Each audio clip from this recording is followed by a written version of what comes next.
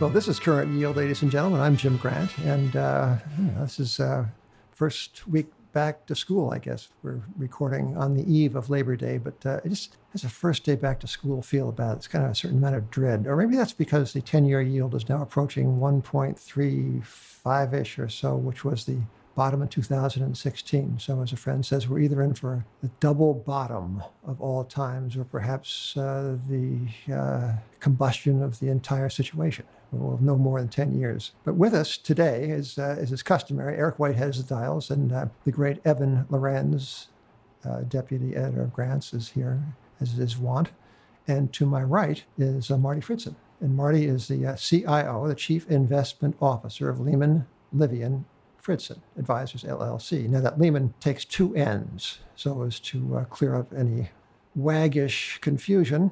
Now, I want to say one thing about the New York Times. Now, the New York Times is coming in for some heat. Have you been following this, Evan? Is this the bedbug thing? No, it's the whole, there's a certain amount of astringency between the Times and some of the power figures in Washington, D.C. But I want to absolve the Times of factual inaccuracy in one respect. Here's what the Times said about our guest today, Martin Fridson, CFA. He said, quote, one of Wall Street's most thoughtful and perceptive analysts, period, close quote. I don't know. That's nice as far as it goes, and it's certainly accurate. But for example, ladies and gentlemen, I'm going to give you a sample of critical praise a little closer to home. I've written a book, as is my wont, biography of Walter Bagehot, who was the editor of The Economist in the High Victorian Age.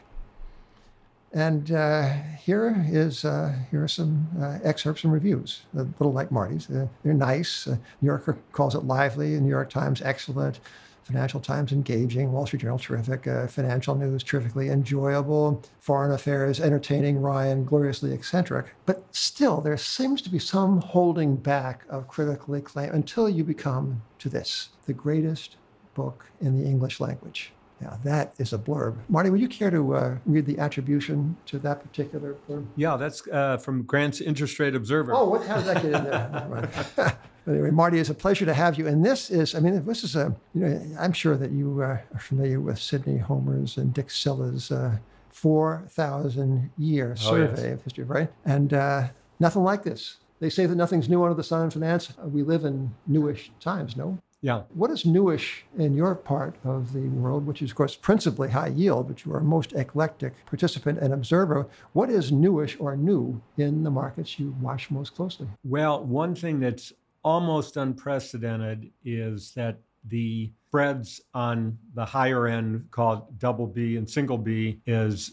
below its historical average currently by about 75 basis points. The triple C and lower portion of the market is about 100 basis points wider than its historical average. So in effect, they're giving opposite views about the outlook for the economy and the credit outlook. The higher end essentially saying things are fine by the lower end because that'll do better if things hold steady or the market gains from here, hard as that might be to imagine. Whereas the triple C and lower paper is saying, looks like that recession risk. These are bonds we're talking about now. Yeah, not, okay. Yeah, these are bonds. Yeah. How about the same spread in the so-called leveraged loan market? Leveraged loans, of course, being tradable senior bank debt, mostly secured, but not always secured. But how is this triple C segment of the leveraged loan market priced with respect or in comparison to the better rated segments of that market? That's a very large portion of the loan market. In fact, there's been a tremendous expansion of the universe of rated issues by Moody's to the point where you really can't compare the statistics to the past because there are just so many loan issuers. So, it's complicated life a little bit, but I think you are seeing great optimism there. And the high, and I should emphasize that for the high yield bond market itself as a whole, the spread is not only below historical average, which I put less emphasis on, as opposed to how does it compare to where the spread ought to be given the risk factors that drive that spread historically. And those in brief are the credit availability, which is drawn from the Fed's quarterly survey of of senior loan officers, a couple of economic indicators, industrial production and capacity utilization that happen to be highly correlated, more so than unemployment or GDP, and the level of 5-year treasuries, which is inversely correlated with the spread. So summing it all up, the spread is much wider, to the tune of like 2.5 percentage points narrower than it ought to be, given where those factors are currently, which is quite an extreme. Now, we're talking about loans or bonds? Yeah, these are on bonds. Bonds. Yeah. Could we go back to loans for a second? But given the perhaps incomparability of data owing to the vast expansion of this market, is it nonetheless the case that the loan market is imputing the same questionable economic future with respect to as reflected in the pricing of the various grades of loans? Are the worst rated loans trading at a big premium to the better rated loans, or as reflecting the bond market, or is it entirely different? No, I wouldn't say it's entirely different. The loan market is pretty much in line with the bond market if you compare how those look on a rating for rating basis over time. So one important thing I'd have to say about that overall judgment of the high yield bond market, though, is that a lot depends on how you view the whole issue of quantitative easing. During the period in which that has existed, where the Fed uncharacteristically has bought long-dated bonds as opposed to operating solely in the short end of the market, spreads have been about 150 basis points tighter than they were under similar conditions, prior to that period. So it makes an important difference whether you view the quantitative easing period as being over. I made the determination. It's never going to be over. Well, I made the determination around year end that with the Fed looking to raise rates, they were talking about letting the portfolio run off, that at least we weren't doing more quantitative easing, but they quickly reversed tracks to the point where now I'm confused, and I just put out both versions of this analysis. It's still somewhat overvalued, even if you take it that we're still in quantitative easing, but not as to the same extreme. What is overvalued exactly? Well, this would be the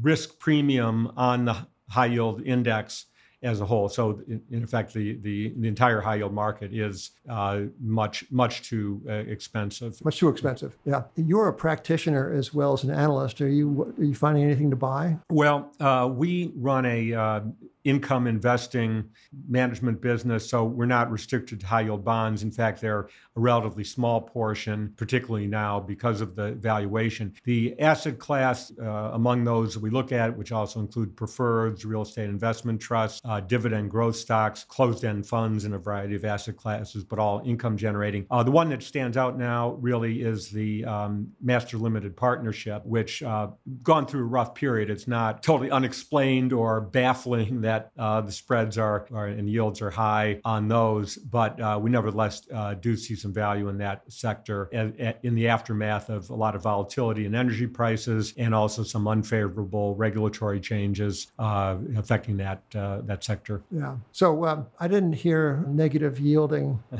government securities in that list of opportunities. Is that an omission? Is intentional? Yeah, it is intentional. Our clients tell us they want to preserve principal, but foremost they want to generate income, not pay it in. So there's no accounting for taste, is there, Marty? No. I mean, God bless those who want to own negative yielding bonds. They're fulfilling a role right now in some sense in financial markets, but that's not our target market.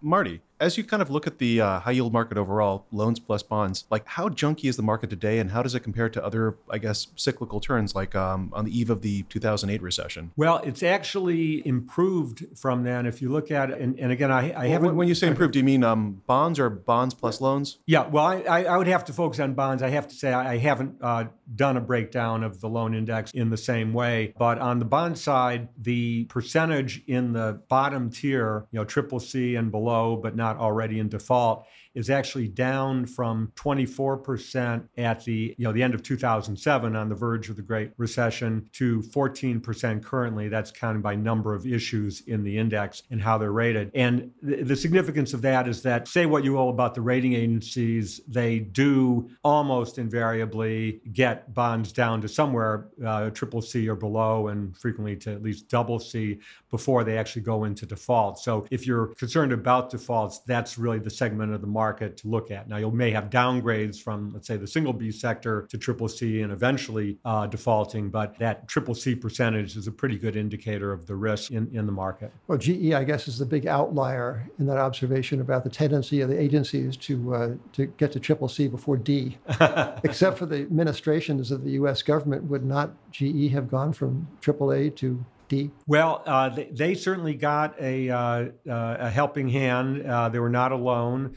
I was among those, I have to say, that was concerned about the moral hazard problem prior to the global financial crisis. Henry Paulson said at the time, yes, I acknowledge that as an issue, but right now we have a crisis on our hands. And I have to say that had they stuck strictly to that moral hazard problem or issue, they would have had a lot of other investment banks go down, including some of the really blue chip names in that business. And judging by the reaction of the market, the economy, banking system to the failure of Lehman, our non-namesake institution itself, I think that the damage was certainly worse. I don't believe that the Fed and the Treasury would have stood by and let Lehman fail had they recognized what the consequences would have been. But you know what? It's always a silver lining, Marty. For example, if the world had actually all failed, there would have been a lot of openings for new hires, right, in different industries. Perhaps if you were in the business of hiring people and had trouble doing so. I mean, this is it's one of the features of our financial lives. The labor market is tight. So how do you find qualified candidates? Usually it takes a long time. Too many applicants, too many false positives. This is where ZipRecruiter makes it easy. ZipRecruiter.com/grant will deliver you to the site that will tell you about how you can hire better. So ZipRecruiter sends your job to over 100 of the web's leading job boards, but they don't stop there. With their powerful matching technology, ZipRecruiter scans thousands of resumes to find people with the right experience and invites them to apply to your job. As applications come in, ZipRecruiter analyzes each one and spotlights the top candidates, so you never miss a great match. ZipRecruiter is so effective that 4 out of 5 employers who post on ZipRecruiter get a quality candidate through the site within the first day. And right now, our listeners can try ZipRecruiter for free at this exclusive web address. And here it is, ZipRecruiter.com/grant. That's ZipRecruiter.com/grant. ZipRecruiter, the smartest way to hire. Marty, the reason I brought up the question of how junky is the junk market today is right now, everyone is kind of worried about a recession. I think yield curve is actually trending, and I've heard even my parents talk about it, which is not a normal dining room topic. But people are worried that we're going to end the longest business expansion in U.S. history at some point in the next year. And what does that mean for investing in asset classes that tend to default a lot? And you and I had actually had a conversation earlier this year about, given what the shape of kind of the loan and the bond market is, and given just a prospectively mild recession, what might defaults look like? Based off of what you see today, how might just a run-of-the-mill garden variety recession impact default rates in the market today? Yeah, well, the loan market, because of the concentration in Moody's category of CAA, would feel a pretty harsh brunt of that. Now, there's one peculiar kind of catch to this, which is that in addition to this growth of the CAA sector within leveraged loans, there's also been a deterioration of covenant quality in both bonds and loans. And in the last cycle, that had already begun. And my response to that was, well, why did we have covenants in the first place if people are indifferent to the deterioration? And they're not all indifferent. There are actually companies whose entire business is interpreting the very opaque language in those loan covenants on behalf of the investor. So the point about it, though, is that there were those who said it's actually a good thing that those covenants are being loosened up, because a lot of companies that are ultimately viable would otherwise be thrown into bankruptcy as they violate the technical, they have so-called technical defaults, violating covenants particularly in their loans, and the creditors will panic and force them into bankruptcy. Whereas if you don't have that trigger of the protective covenants, those companies will get through it and everyone really will be better off. Marty, give us an example of a technical default. The loans historically have had what they call maintenance covenants, so that you have a test for fixed charge coverage, for example, or debt to EBITDA or some other measure of that kind. And if on a given financial statement date, a quarterly reporting date, you're below that threshold, above the level of allowed debt, you are technically in default. Now, that will not automatically result in the company being thrown into bankruptcy.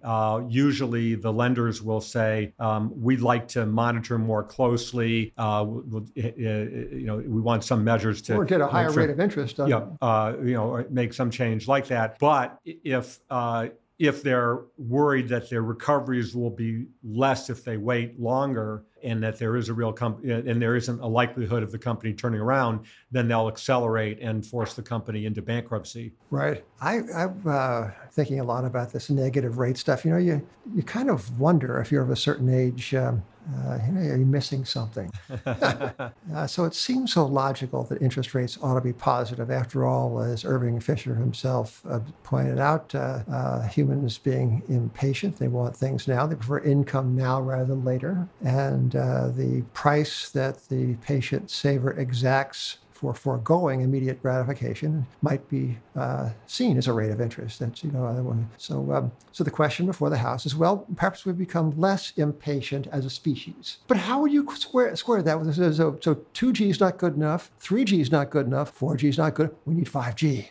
Or Amazon Prime. How has it made such inroads on the U.S. Postal Service if we are not impatient? Where do these negative rates come from? Yeah, I think that the source is more likely in government policy and central bank intervention than in a change of from what and certainly what you're describing about impatience, I'm sure has some sort of evolutionary basis for it. So it's unlikely that in the last 20 years. You ever heard the expression boarding house reach? Yes. Right. So it's when somebody was very quick to grab a plate off a family-style dinner. And that's, I think that comes from the age preceding about 15 minutes ago in the human sweep of time that people were always hungry. Yeah. But all right. So negative rates. To the government's credit, Marty, no.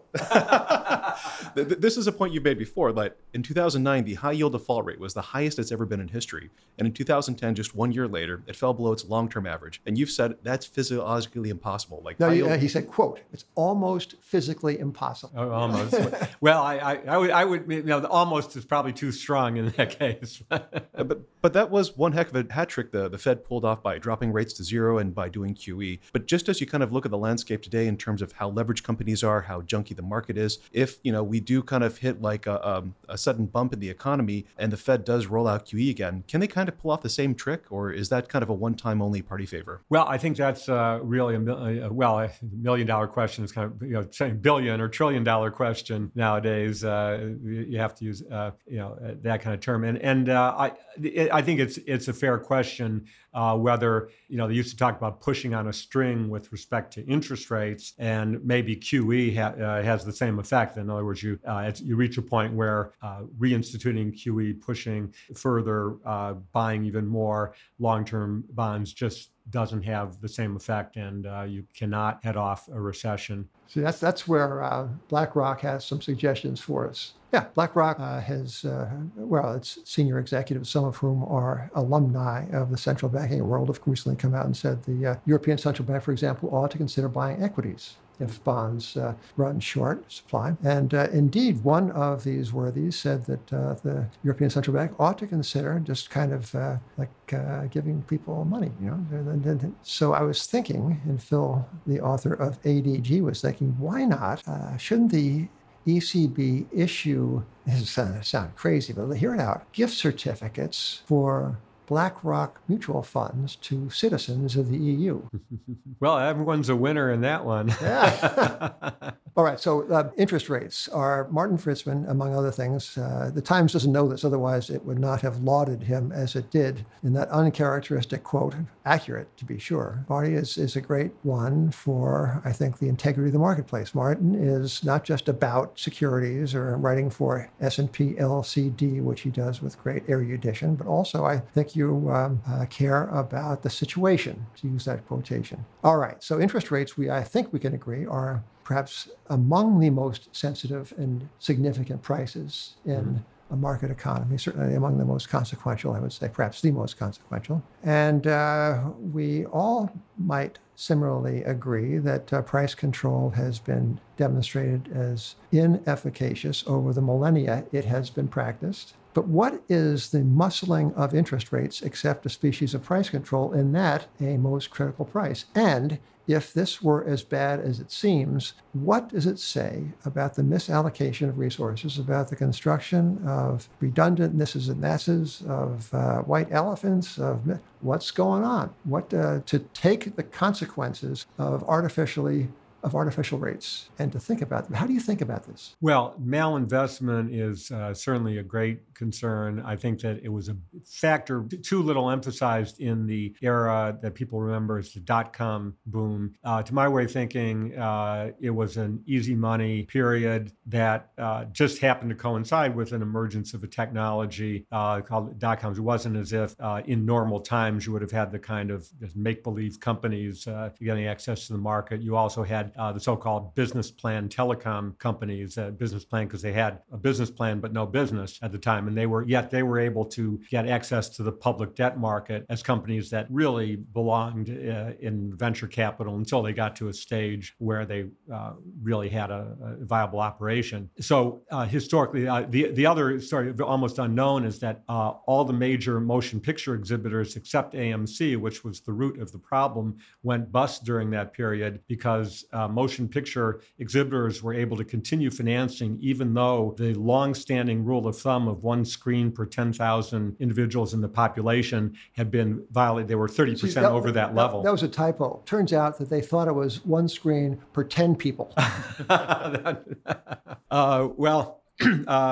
So there were other examples. Not the dot-coms. My point is really the dot-coms were not alone. In this cycle, the securities prices themselves have been bid up. I have a harder time seeing, and I'd be interested in your thoughts on that, of where other than in the bonds themselves and equity valuations, if the money is being really invested in projects that are that ill-conceived, as we saw in the 2000 period. I think you can point to some spots of trouble, but overall, I guess I just have a hard time seeing something comparable. How about 16.8 trillion of negative yielding securities? Yeah, well, I think the securities themselves, the corporations, if anything, particularly recently, have been certainly disappointed the hopes of the tax cutters. All that money was supposed to flow into capital spending. A large portion of it, which I think was very predictable, went into stock buybacks, because that's what happened the last time they did when they had a tax amnesty that resulted in repatriation. That's what happened then. There was no reason in my mind to expect it to be any different this time. But given that, I guess at least you can say, well, there's rampant speculation, maybe irresponsible speculation in the securities, but the corporations at least are not being diluted into... Maybe it'll be a sovereign debt problem that's with the corporate. Anyway,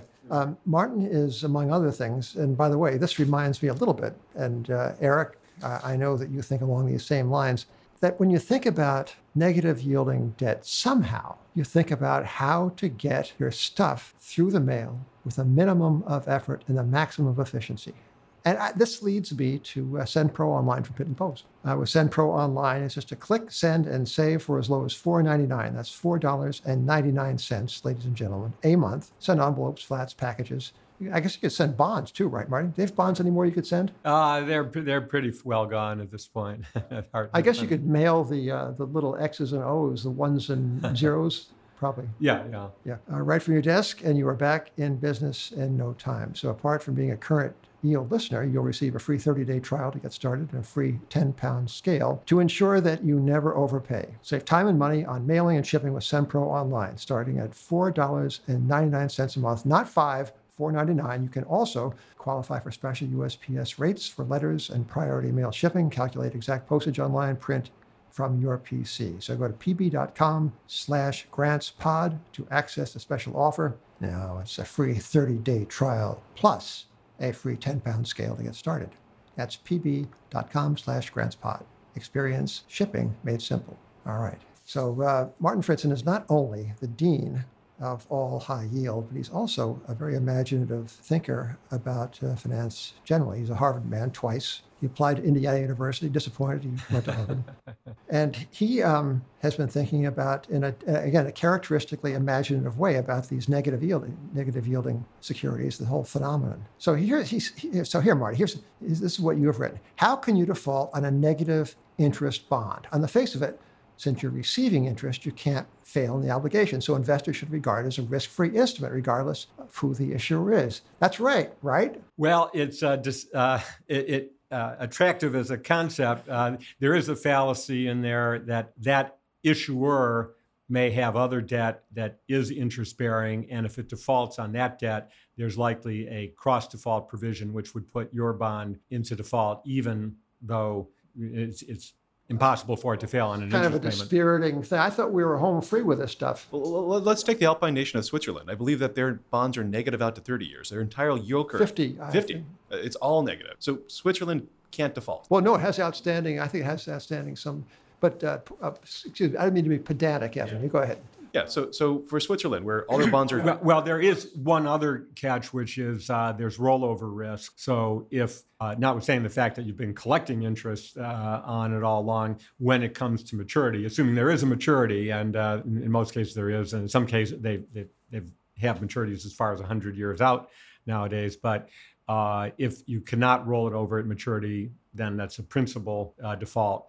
So there is at least one other way for them. So yeah, definitely don't go out buying these on the assumption that they're AAA credits, regardless who the issuer is. I don't know. I got an idea. So there was a letter to the editor in the Wall Street Journal this morning. You might have seen it was a proposal that the U.S. government issue consols, the perpetuals, as Britain has done over the course of a quarter century. Not, of course, of a quarter millennium, 250 years or so. But you begin to, and I yield to the gentleman to my right, ladies and gentlemen, the gentleman in our guest, Marty Fritzen. How about, Marty, this is going to say, but keep an open mind. Zero coupon, perpetual, price to yield less than nothing. What do you think? It's a terrific deal. I would, if I were in the Treasury, I would jump on the opportunity if I could get people to buy it. What do you think? Yeah, that's public finance, no? I think we need to nominate him to the Treasury.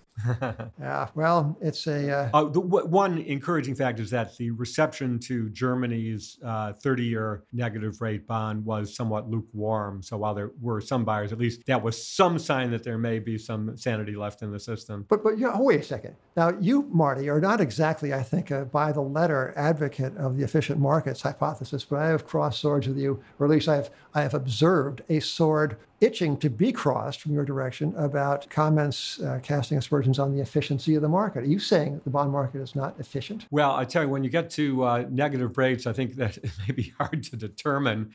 And, there are, I think that just on a serious note, the efficient market hypothesis, I think, is a great null hypothesis. I think it was a real contribution. And to say, all right, that's the starting point. Now let's test against that. And there have been many, many studies. And, there have been some, I think, very credible exceptions that have been found. But I think that's the test that you have to put any investment strategy up against. Paul Isaac, the man of so many original ideas himself, suggests that the whole bond market is suffering from Stockholm syndrome. It is now the willing facilitator of its captors, the central banks. I mean, it is drive into guaranteed nominal losses. Anyway, I hear someone preaching, which I think, Evan, is almost the symbol, the bell for a closing.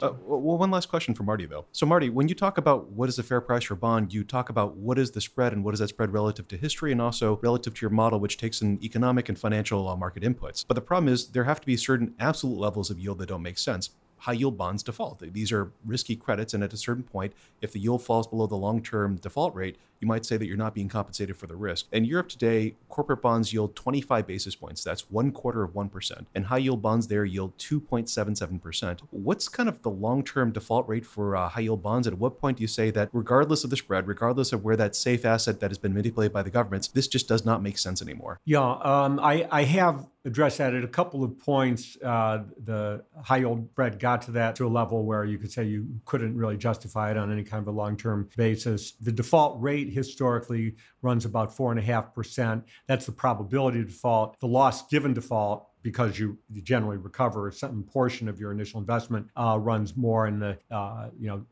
between 2.5%, 3% kind of a range. And there have been a couple of occasions when the spread actually fell below that level. So you were not getting paid any premium over treasuries, which you would certainly buy in preference to high yield bonds if you weren't getting sufficient premium. So we're still a good distance from that, but last I checked, the spread on the ICE B of A Merrill Lynch U.S. High Yield Index was, still a little over 400.